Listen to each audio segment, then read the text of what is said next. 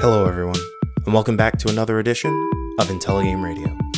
I'm your host, Josh Boykin, founder of IntelliGame.us, a place where we make connections between games and the real world. If I asked you what video game music sounds like, how would you respond? Would it be with the rushing, energetic tones of Sonic the Hedgehog's Green Hill Zone? Would it be the fanfare of the classic Final Fantasy Victory theme? Or maybe would you bring up the once 8-bit notes, now known around the globe? The Mario theme. Sorry to subject you to that torture. Perhaps it would be some other piece of music from the countless titles created in video games' short history. Music has always been important to humanity and our cultures. It's been revered and feared, praised and villainized, honored and banned. Music reaches us in a way unlike any other medium. If you can hear it, you can't simply choose not to. Our bodies respond to it, moving in rhythm or not rhythm with the beat. Music can bind tens of thousands of people together in a singular emotive experience. Obviously, crafting these musical experiences takes dedication and skill. Name a game with a great soundtrack, and it was created by a person or a team of people who worked for hours trying to craft the perfect tunes to accompany you along your journey. Each melody is a series of individual notes which could stand alone, but when brought together, create something wondrous. It's the combination of parts into a whole. Composition. That's this episode's theme. We start the episode with an interview with Andy Brick, composer and conductor for the Game On concert series, a touring orchestral concert featuring music from huge franchises like World of Warcraft and Civilization, as well as smaller but loved titles like Until Dawn and Ori and the Blind Forest. From there, I'll talk about some of my own experiences with video game music over the years, and the importance of giving game music its due. Finally, we'll close out with a game recommendation from IntelliGame Club curator Jenny Wyndham, which will speak to the potential composer as well as the potential green thumb in you. Let's go ahead and get started.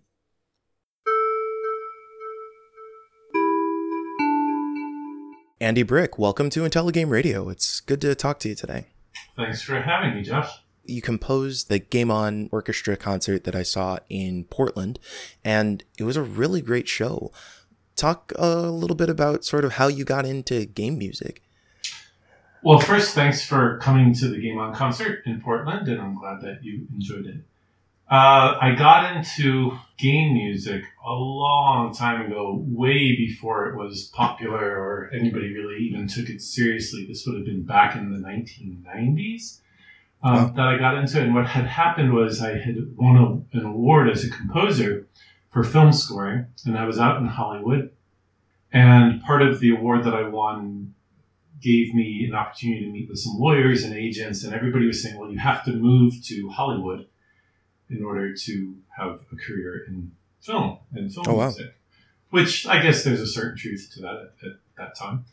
And I was a diehard New Yorker, and I wanted to stay in New York, but I had no problem with Hollywood or LA. I just was a New Yorker, and I liked New York. So I decided to go back to New York, and I figured, all right, well, I'm not going to have a career in films. What else can I do? And oddly enough, the week that I got back, a friend of mine said, there's this guy by the name of Rick Dyer, and he has a game, and he wants music for the game. And I thought, at that time, and this is around 1993 or 1994, at that time I thought, well, you know, what is he going to do? Like put a sound chip in Monopoly, the board game, or what does that mean? And it turns out that Rick Dyer was the creator of a video game called Dragon's Lair, which is a very famous game in the history of video games. And he was doing some, I think they were Blu-ray video games. And so I did 2 games for him. And then that sort of started my career in video games, because at that time, there weren't a whole lot of people doing them. So if you had done 1 or 2, you had a very established resume. Sure. So I did a couple for him, and then, you know, word got out that I was able to do orchestral scores using computers and synthesizers and samplers, which again, back then, this is the 1990s, was an unusual thing. And one thing led to another, and word spread, and I was getting hired for jobs.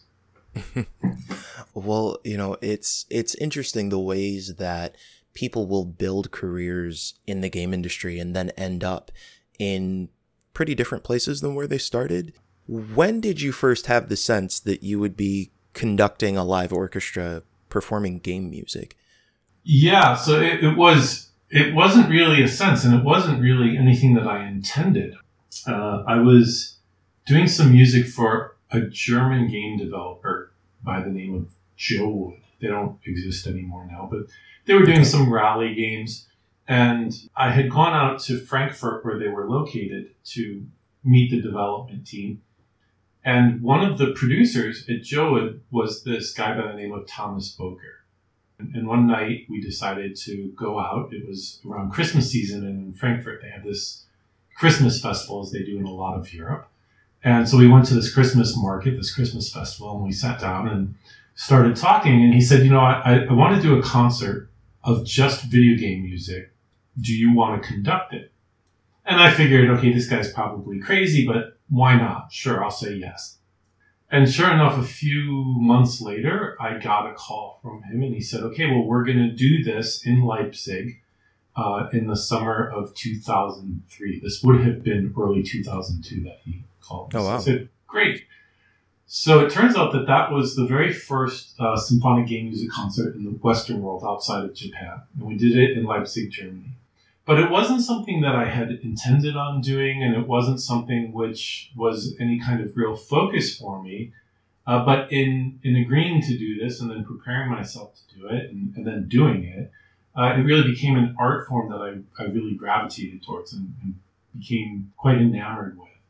So I figured, well, okay, that went pretty well. And we did that same concert series for 5 years. And then in the last year of that concert series, a new concert series called Play a Video Game Symphony sprang up. And the producer of that concert series asked me if I wanted to conduct his concert series. So I said sure, because I was really enjoying doing it. And so then I became the conductor and music director for Play.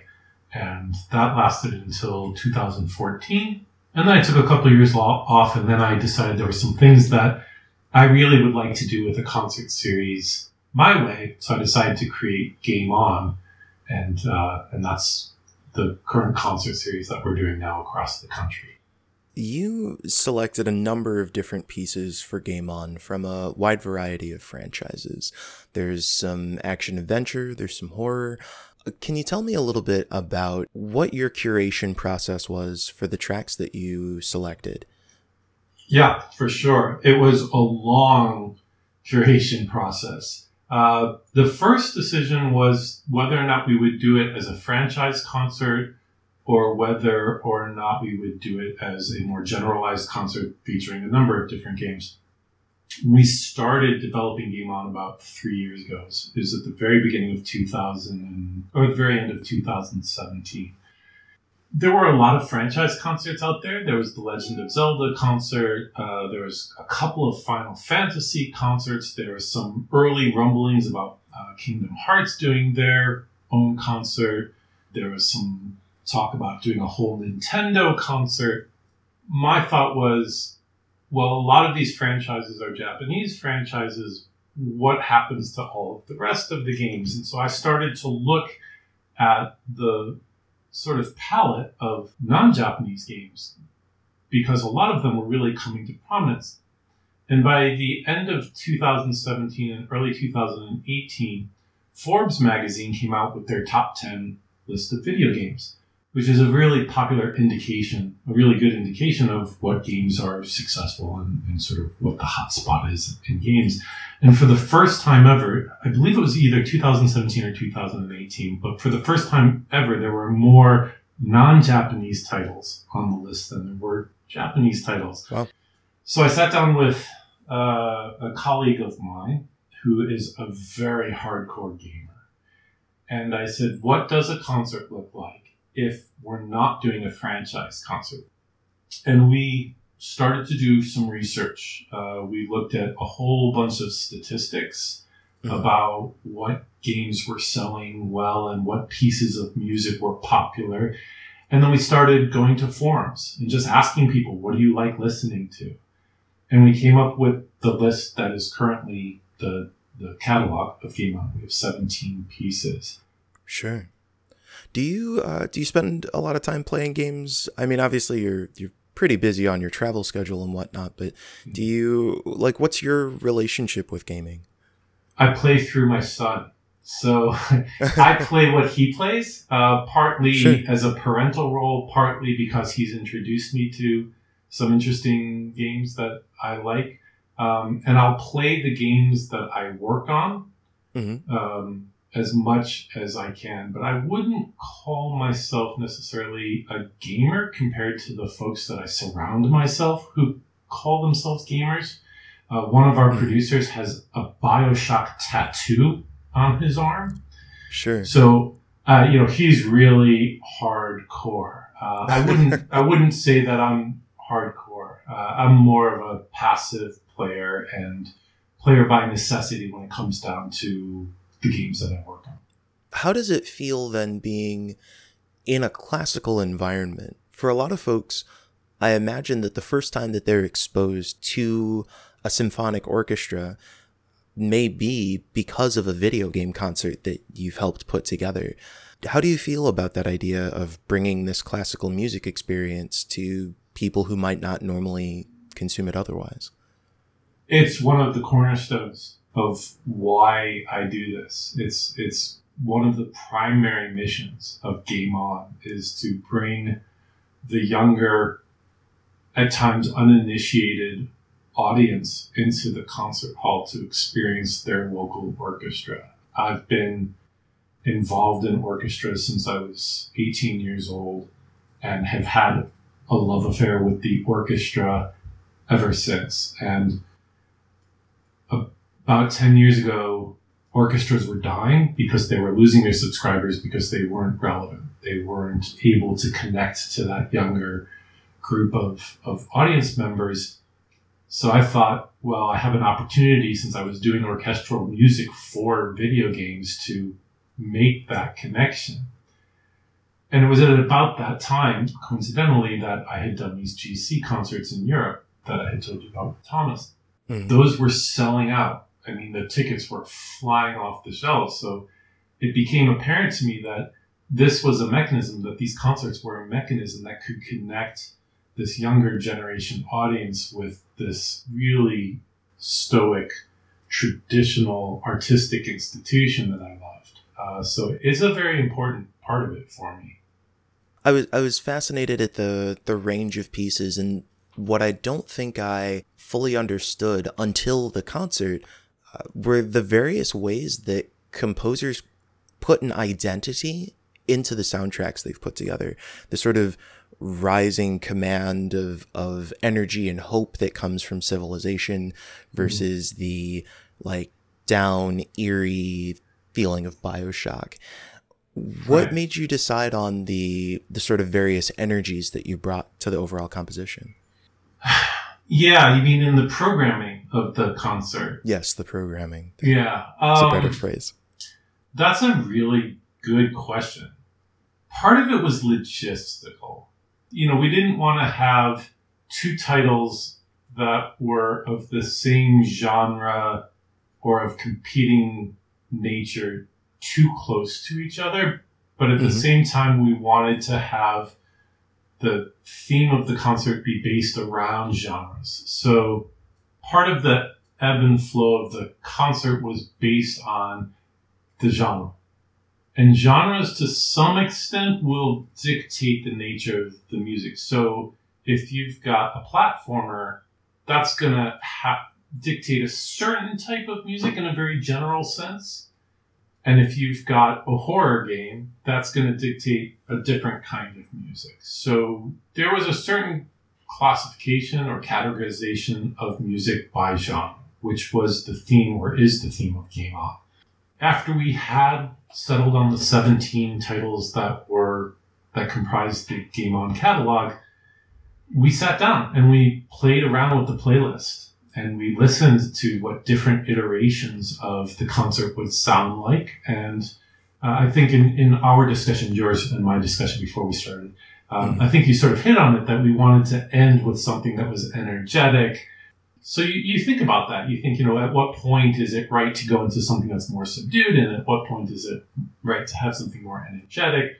We wanted to start off with something that everybody would really know and would have a lot of energy, so we hit the audience with Guild Wars. We hit them with World of Warcraft right from the beginning to kind of get them going.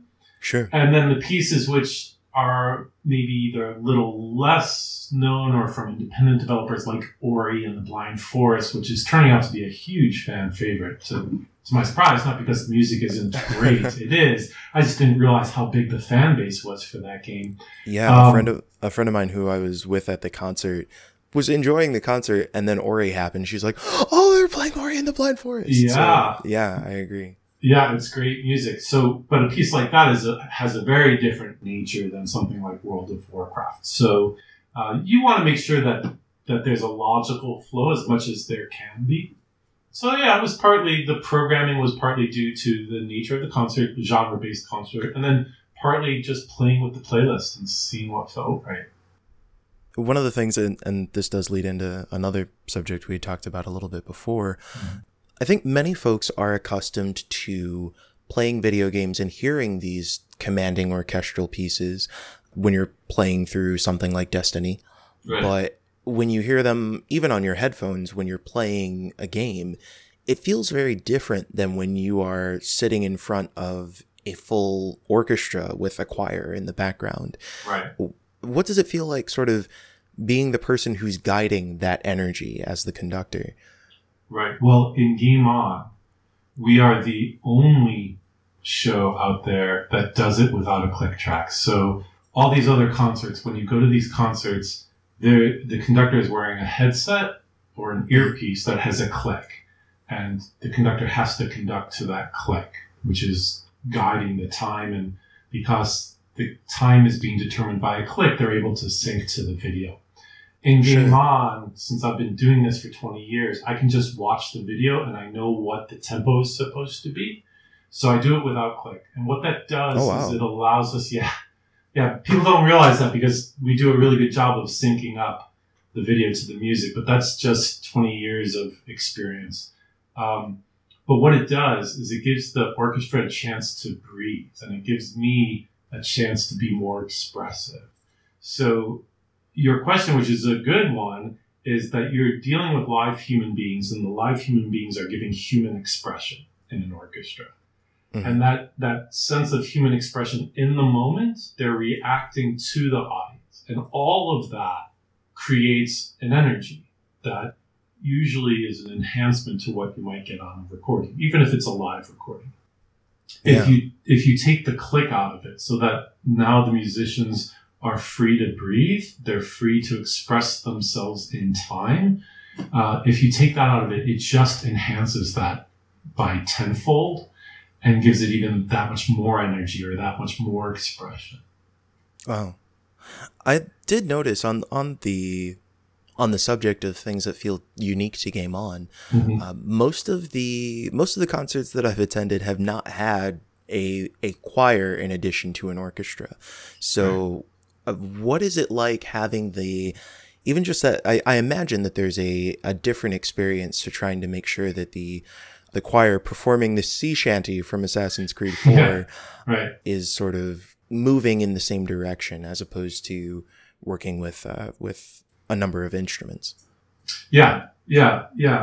So having a choir is an amazing thing. I can tell you a story which sort of answers your question. It was in the Portland rehearsals before the show when we were rehearsing. Mm-hmm. We pulled up Destiny 2, and Destiny 2 has this huge choir part in the middle and end of it.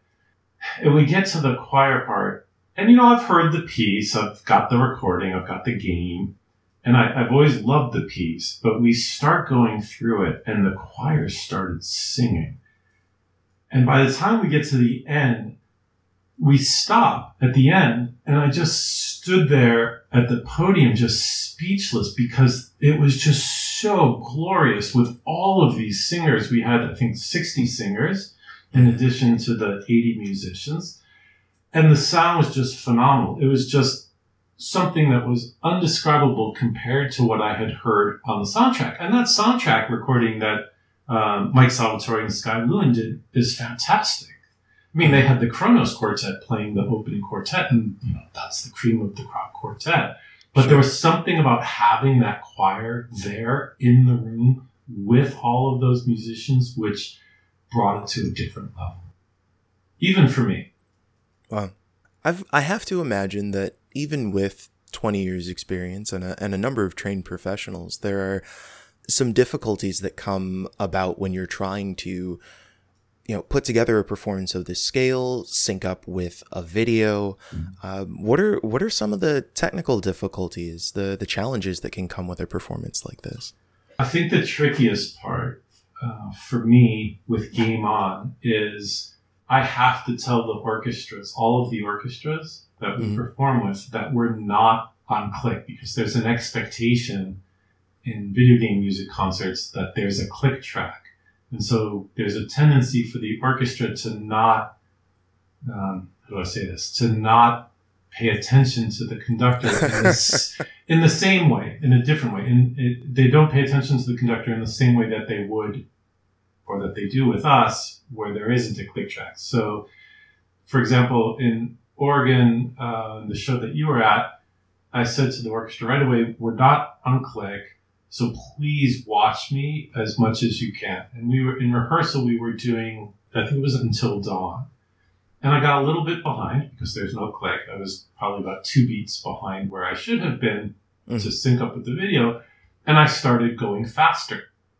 And the orchestra was right on. And within a bar or two, we were back in sync. If the orchestra isn't aware of it, because they've become so accustomed to click, in these kinds of shows, they can not necessarily be on the mark with the conductor. Sure. Of course, great orchestras are accustomed to being right there with the conductor, but if they're used to having click in these kinds of shows, you have to let them know that there's a click. So that's one of the technical issues. Another technical issue I think is, with this kind of a concert, the program isn't known to these musicians, and they don't really spend much time with the music before the concert. So you get to the first rehearsal and everybody's reading the music for the very first time. It becomes a question of getting the right interpretation as quickly as possible because you have limited rehearsal time. Oh, wow. One of the things we do in Game On is we do the big piano solo Kohn's masterpiece from BioShock. Mm-hmm. And let me tell you, that's no walk in the park, that piano solo. I've had a number of symphony pianists come up to me afterwards and say, hey, that was really hard. You have to make sure that these players get this music beforehand. So part of it, since our show has all brand new music that people haven't heard before, part of it is making sure that you know how to prepare the orchestra. Do you feel like there's a tension that comes with trying to convince folks who may be more classically trained to, I guess, take material from video games seriously? Not as much as there used to be. So when I did the very first symphonic game music concert back in 2003, the players of the orchestra were really resistant to doing the concert. They thought, this is video game music. What does this have to do with the symphony orchestra? And then these kinds of concerts became very popular. They were selling out. All of a sudden, film kind of got on board and started doing film music concerts. Of course, sure. John Williams shows up and blows everybody out of the water, and his music stands on its own in the concert hall as well as on film. And it becomes something which becomes part of the popular culture. So I think orchestras are more receptive to it now. I think what the orchestras now look at is the actual program. So it's not so much a question of, well, this is a video game music concert, or this is a film music concert, or this is Brahms or Beethoven. That's not the question. I think what the orchestras are asking themselves is, what is the quality of the music? In fact, I had this conversation with somebody at the National Symphony. We performed at the Kennedy Center. Game On performed with the Kennedy Center 3 weeks prior to Portland, to the Oregon Symphony. And one of the players came up to me afterwards and said, this is actually quite a challenging program, the Game On program. And I said to the player, that was part of our purpose. I wanted to make sure that the arrangements that we were doing actually gave the players something that they could dig their teeth into, that they could sink their teeth into. Because I think they appreciate that. Speaking of that, I think this is a really interesting time to bring up the Portal 2 selection. So you said this is an original composition, an orchestral composition that you created from a game that has entirely synthesized music, correct? Yeah, Portal 2 is a great story. So I had actually done a Portal 2 arrangement for play back in 2013 or something like that.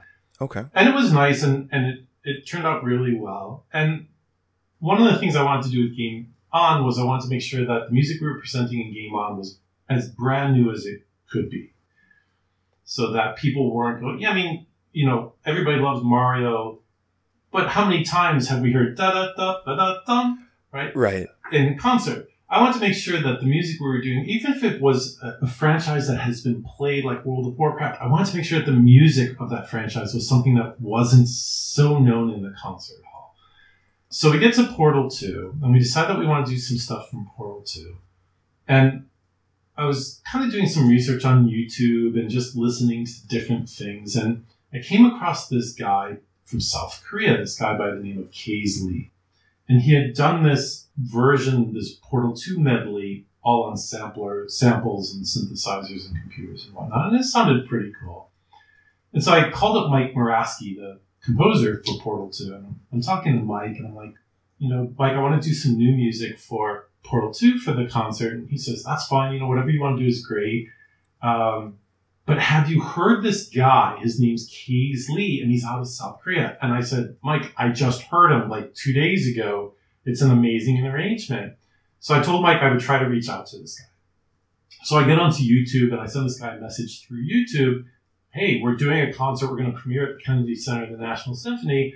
We would love to adapt your arrangement for orchestra. And within an hour, this guy, Kaze, emails me back, just his mind blown. He's a complete amateur, has no real training or background, Wow. Has a day gig, which is totally different, but he's really into it. But he was really a little paranoid because he said, I'm not a trained musician. I just put stuff in the computer. And I said to him, Kaze, don't worry about it. Send me whatever files you have from your computer, and we'll take care of everything else. So he did. And actually, surprisingly enough, the files were pretty good. I mean, he had a really good innate sense of how the orchestra works. So we took his files, we cleaned them up a little bit. I added a little bit of sprinkle here and a little bit of coloring there, and that became the Portal 2 arrangement.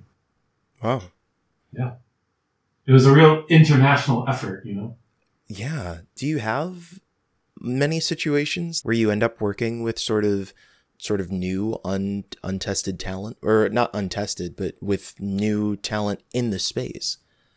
I would say that that's the majority of the cases, the latter part of what you said, which is untested talent in the space. So even for guys that did the soundtrack recordings with orchestra in a recording studio, that's a very different animal than doing a live orchestra concert. And you have to arrange and orchestrate the music differently for a live performance than you would for a recording session. And if you think about it, in a recording session, if you've got the whole orchestra playing, including a harp, you can turn up the level of the harp and have the harp be as loud as you want or as soft as you want. When you're live, you don't have that luxury. The harp is going to sit in a certain sonic space, whether you like it or not. So you have to orchestrate the music and write the music accordingly. So more often than not, the composers that we're dealing with are all really talented. I would say 75% of them have significant backgrounds and know their way around an orchestra. But even with those guys, it helps because not a lot of them were familiar with the live orchestra scene and what that means and what the differences are. So the typical conversation was I would get a score from a composer and I would say, hey, if you double this instrument with that instrument, you're going to get the same color, but it's going to stand out a little bit more and be a little bit closer to what you're hearing on the soundtrack. And for the most part, most of the guys and gals were cool with that. I wonder, how does you're still working in games, crafting game music, correct? Yep.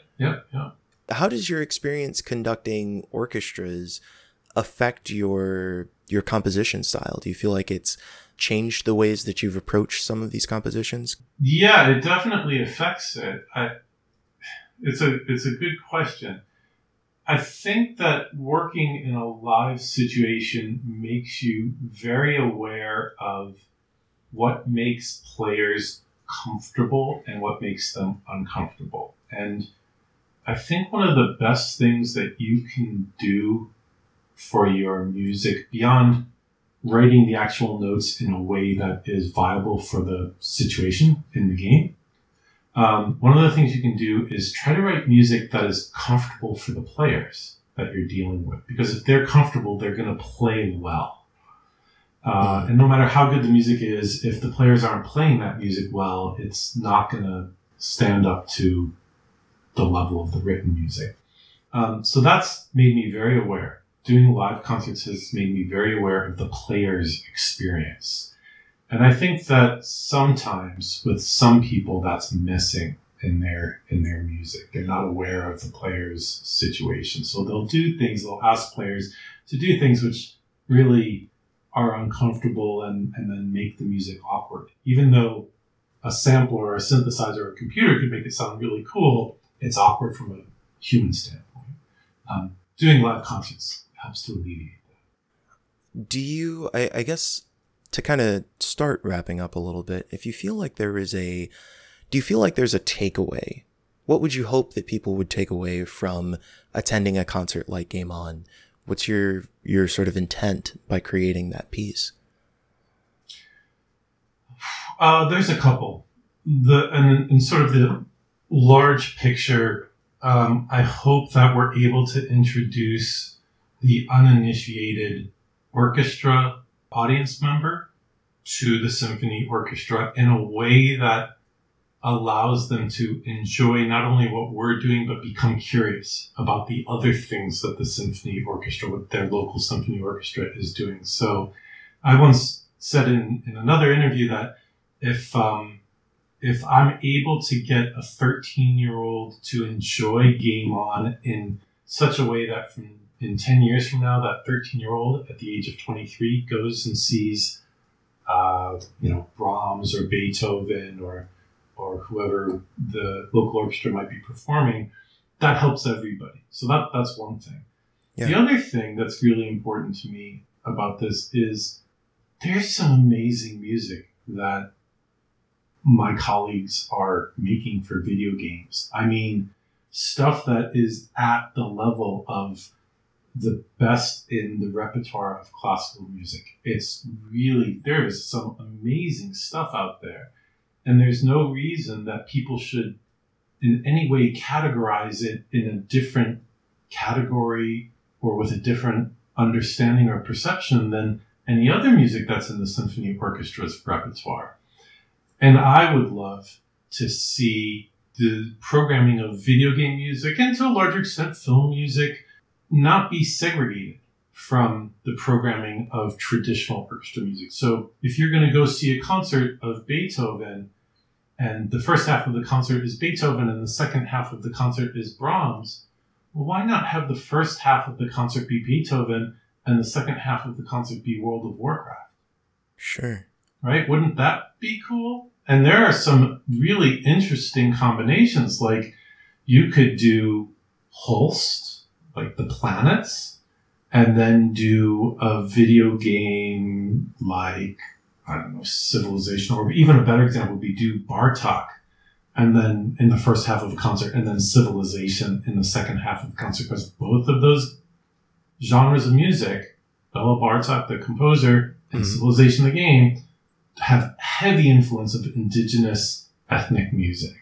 And it would be a great combination. Wow. Yeah. That's awesome. I now have music to look up for myself as well. I've got 3 questions that are sure that I'll close up with. Okay. One of them is, I know it's hard to choose your children, but of the compositions that you have had an opportunity to conduct, let's say in the Game On concert, which one do you enjoy the most? Yeah, I'm not going to choose my children. No, I can't answer that. What I will say is it's very special to do Civilization live because I worked on the soundtrack. Okay. So that's really special. And I've been very close with the team that does Civilization for many, many years. So that feels really good.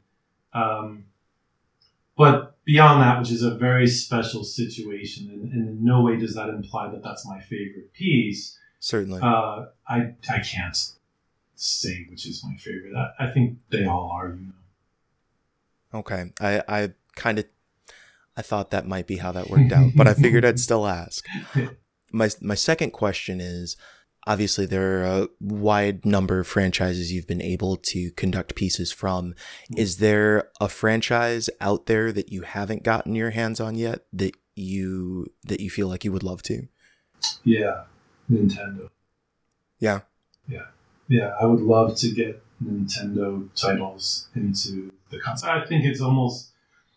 I think that when you look at the Nintendo titles and the evolution of the music in those titles over the past 10 years, they've been very true to their artistic roots and yet have grown in a way that is current with the trends in the industry.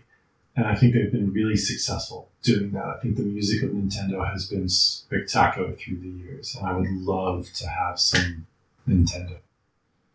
Yeah, I will say I was surprised at Super Mario Odyssey what a wide range of selections there are there, but it seems like every time there's a new Mario title, they do some really amazing orchestral work. Yep, Nintendo does music well. So I'll close with the question that I ask everyone on the interview, but I will tweak it a little bit in case it's more relevant for you that way. Mm-hmm. So Intelligame is really about trying to create connections between games and the world around us. Mm-hmm. So if you had to pick a game that sort of showed people what you felt was important about gaming, your Intelligame, so to speak, what would that be? If a better question for you is there a piece of music that you feel like shows people what's important to you in game music and composition? What would be your Intella composition is fine as well. Well, they're very different questions. I think first... Do you have both? I might.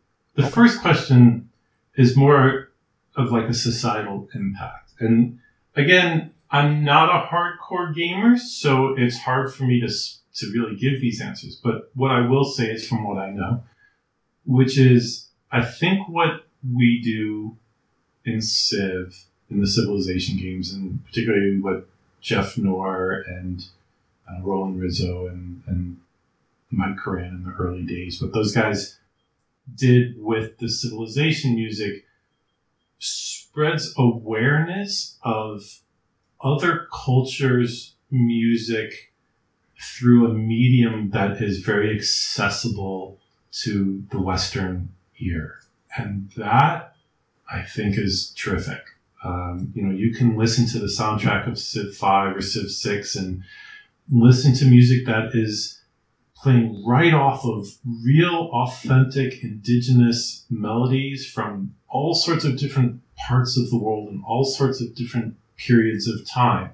And in a way that you're going to gravitate towards, that's very accessible. And that's great. I think it expands the ear and it brings cultural awareness. Yeah. For the second question, I'm not sure. I think it's harder for me to answer the second question because I don't have enough experience with enough of the games to qualify which one would be best or which one resonates the most. I can tell you that I think what Gary Scheinman did with BioShock is really wonderful. He brought this early 20th century avant-garde style into a video game. And it's something which hadn't been tried, at least to my knowledge, hadn't been tried up until then, and he was really successful.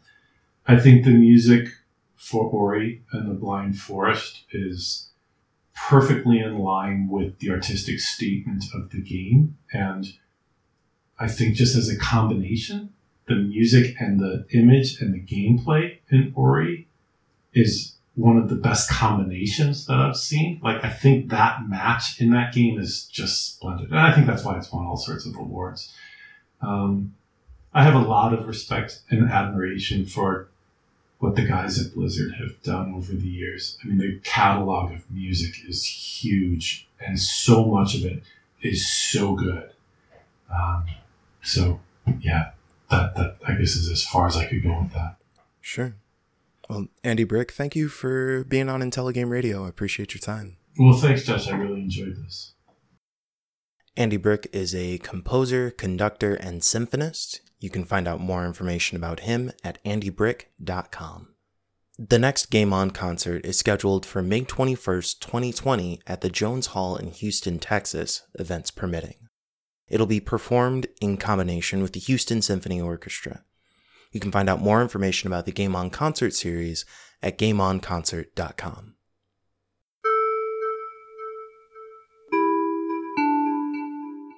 I can remember sitting with an old friend back in middle school in one of the guidance counselor's offices. I think it was for chess club.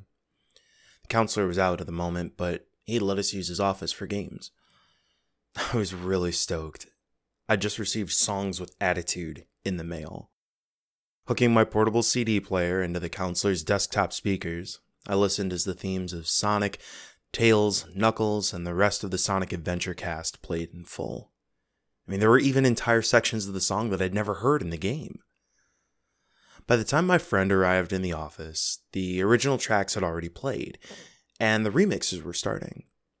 Hold on, let me restart the CD, I said. The remix tracks make more sense when you've heard the originals. You don't have to, I don't really care, he responded. As one of the roughly 7 memories I've carried from middle school into adulthood, I guess that moment hit me pretty hard. But then I've always had an appreciation for game music that reached beyond most of my friends.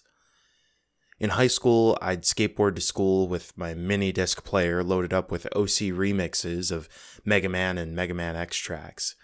They're channeled from a special community that would remix all sorts of original, old school, retro, or new games.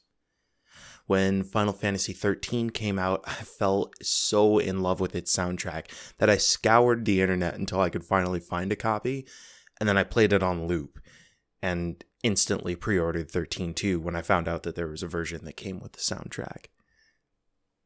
Actually, on the topic of Final Fantasy soundtracks, I also imported the limited edition Final Fantasy XV Japanese soundtrack, which was the only way to get the Blu-ray disc that contains tracks from every Final Fantasy game ever released.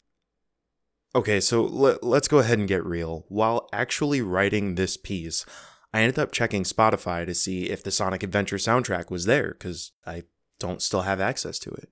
Turns out it is, alongside a lot of other great Sega music. After losing a good 15-20 minutes rocking out to the first few tracks from Digilog Conversation, which is the true Sonic Adventure soundtrack, I promptly searched for other game soundtracks. I also bought a copy of the limited edition Final Fantasy XIII soundtrack off of eBay so that I can own it legally. Music does something to me, I guess. It's easy to underestimate the influence that music has on our world, but we know it intrinsically. Who hasn't listened to a special playlist when they were sad? Turned on a particularly hype-heavy track when trying to get some extra reps at the gym or to meet a deadline? Who hasn't traveled back in time at the first note of a song that reminds them of a past relationship or a family gathering? Music weaves its way into our experiences, changing our perceptions of the world like wearing color-tinted glasses. Game music sets the tone and guides us through each digital landscape as we explore, fight, race, learn, and so on. But for me, there's always been something special about listening to a game soundtrack outside of the game. Movie soundtracks are similar. Specific pieces rekindle memories of scenes or particular lines and emotions. But when I'm playing a game, even when I know I love the music, I still have to split my focus. I'm guiding the heroes, making the choices. This might be why I've always fallen for games that integrate music into their gameplay. Dance Dance Revolution, DJ Hero, Lumines, and more recently, Sayonara Wild Hearts and Tetris Effect. These integrations bring the sound, the music, front and center. It requires you to pay the music its due. And there's so much to gain when you put music at the forefront. The first video game concert I went to was during the pilot run of Video Games Live. And honestly, all I can really remember of the show is that there were tons of laser lights and electric guitar.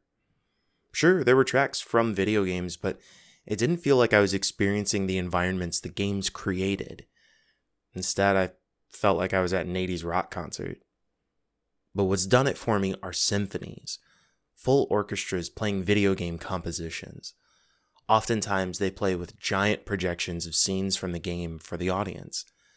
No matter how many times you play a game, listening through the highest quality speakers, it's not the same as hearing it live. Now, just a few minutes ago, you heard Andy venture the idea of concerts that are half classical composers, half game music. I can admit that even in my own head, the idea sounded unusual at first read, but modern composers are making fascinating, gripping works of art for games.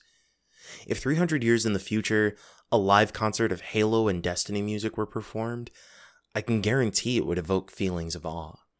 A Nintendo concert would still create whimsy. A Final Fantasy concert, feelings of hope and triumph. I can imagine a future where composers like Nobuo Uematsu and Koji Kondo are studied alongside Beethoven and Chopin, assuming they're not already. Perhaps you could have discussions about people who crossed from movies into video games, like Michael Giacchino, or some of the women who are out there doing composing, like Michiru Oshima. And there's an entire host of other game music out there to explore, as well as music inspired by games. Entire albums that take energy from League of Legends, lo-fi remixes of Nintendo tracks. Last week, I started playing One Step from Eden, a roguelike inspired by the Mega Man Battle Network series. I'd played the game in beta and loved it, but it wasn't until I started listening to the soundtrack outside of the gameplay that I really could hear the tonal references to games in the Mega Man Battle Network series, including the GameCube title Mega Man Network Transmission, which I think has a really different tone. But it gave me a whole new appreciation for the game as a whole that I might have missed if I just heard the music while fighting foes. Music shapes our world in beautiful ways. In games, the music runs alongside us as we learn not just about that particular title, but about ourselves in that virtual space. Games channel some of the best creative talent we have to offer, and blends an array of experiences together into one amazing product. That said, there's something to separating those pieces and appreciating each of them for what they contribute to an amazing whole. I didn't expect that I was going to do a director's cut style cutaway, but reading this essay does remind me of an experience I had. I think this was a couple of years ago in New York. The Kingdom Hearts Symphonic concert was taking place. They had a concert series that they were doing, and I'm not a big Kingdom Hearts fan, but I was already in town for Game Devs of Color Expo, and so I got the opportunity to attend and write a review about the experience. I took my uncle with me to the show, and he's not a gamer at all. And wasn't familiar with Kingdom Hearts. And so as we were riding the subway over to the show, I talked to him a little bit about what the franchise was supposed to be and whatnot. He's completely green when it comes to the game space. So as we were walking up and I saw people dressed up in various costumes that I recognized from the Kingdom Hearts universe, he was a little confused. But once we arrived at the concert, and it really was an amazing concert, I think there was an appreciation that just naturally comes over somebody when you hear beautiful music. Sure, it was matched up with scenes from video games that probably outside of the context of Kingdom Hearts seemed a little strange, but you could tangibly feel the energy of all of the people in the crowd who were passionate about that game, who would see Sora or Roxas show up on screen, and that energy was infectious. As I sit here recording and practicing responsible social distancing, it gives me an even greater appreciation for the times that I've been able to spend with other people appreciating this medium that I love. Whether it was my uncle learning about this strange world where Disney characters mix with video game characters, or my friend Judy just erupting in joy once Ori and the Blind Forest was played at Game On. Hi, by the way, Judy. I think those are perhaps the experiences that, to me, become so incredibly satisfying. Experiences where I can share a passion and excitement and an understanding of all of the component pieces that make up video games, and to be able to bring it to people no matter what their capability or interest in games, whether somebody who has played Ori and loves it, or who hasn't touched a game in years.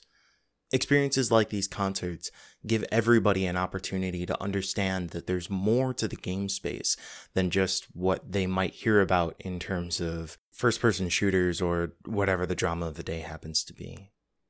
Even so, I don't know that I fully appreciated what it meant to be able to share physical space with other people who have a love for games and games music, perhaps until now. For the time being, it seems that many of us will be enjoying the things we love about games in relative isolation. But perhaps this isolation also gives us a chance to focus, some time to hone in on the specifics of things that we really enjoy, to explore, to learn, and to share them with each other, at least digitally. Our world is one with a great many upcoming challenges, but also a great number of possibilities as well. Perhaps this is an opportunity for us to choose our soundtrack, to set the tone for how we approach the future, to find some hope, optimism, and community, even in troubled times.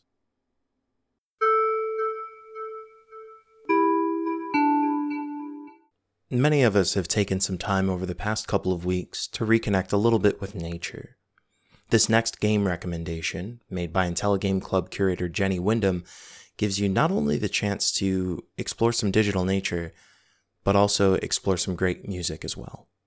While I'm not a person who, by any stretch of the imagination, actually has a green thumb, I really love plants and trying to grow things.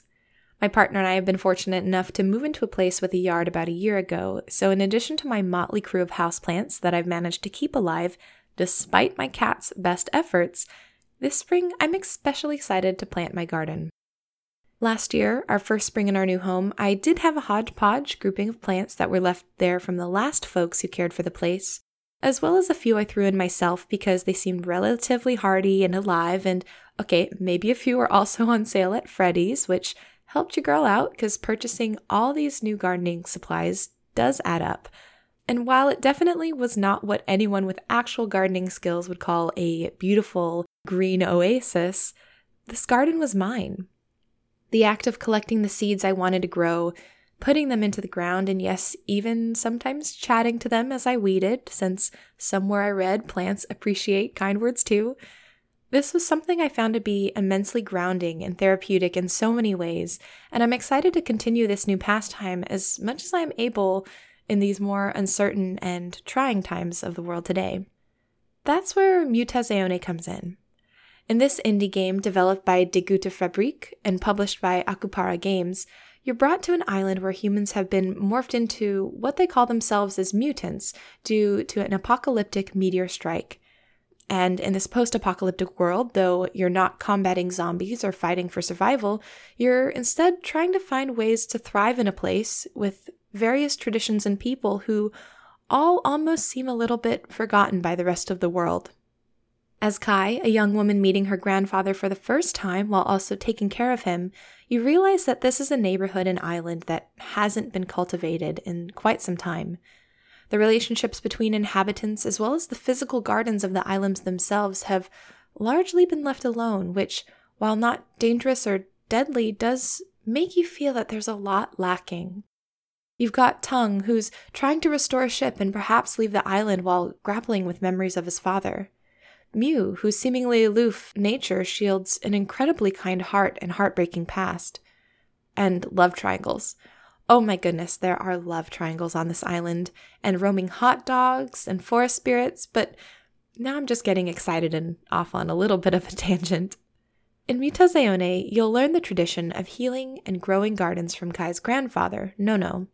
You'll both create gardens to suit the moods of the inhabitants of the island, as well as playing music to enhance the growth and compositions of the gardens themselves.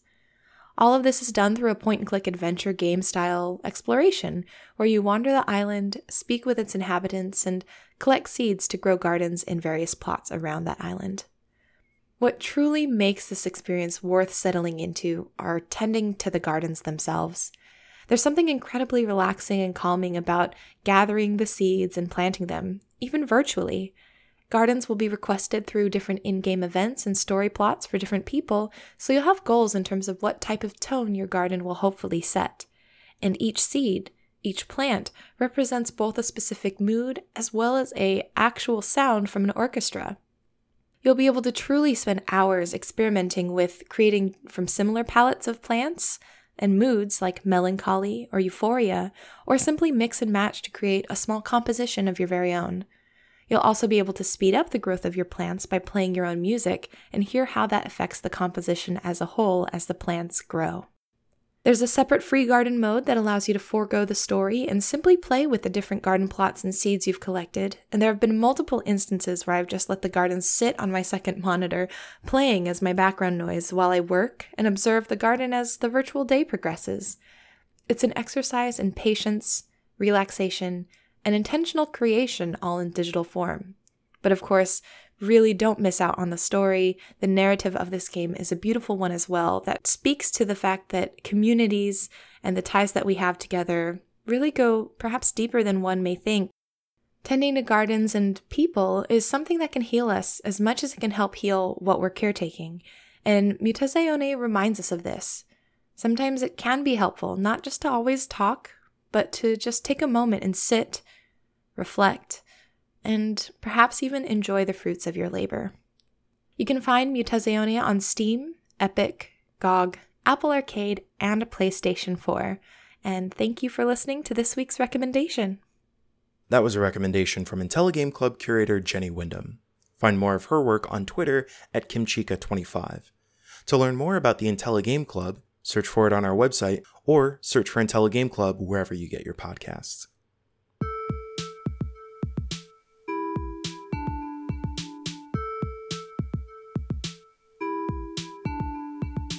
Alright, that does it for another edition of IntelliGame Radio. I've been your host, Josh Boykin, and you can find me on Twitter at Wallstormer. Another special thanks to this week's guest, Andy Brick. Keep an eye on the homepage, intelligame.us, or follow us on social media at IntelliGameUs for more content connecting games with your world. You can also sign up for our newsletter at intgm.us/newsletter. If you'd like to help support IntelliGame's efforts, consider funding us on Patreon. Currently, due to the spread of COVID-19, all of our Patreon funds are being donated to charity. April's funds will be split between City Meals on Wheels and a fundraising effort to obtain personal protective equipment for hospitals. You can learn more about these efforts at patreon.com/IntelliGameUs. Thank you so much for your time this week, everyone. Stay safe, stay socially distanced, stay washing your hands, and until next time, keep IntelliGaming.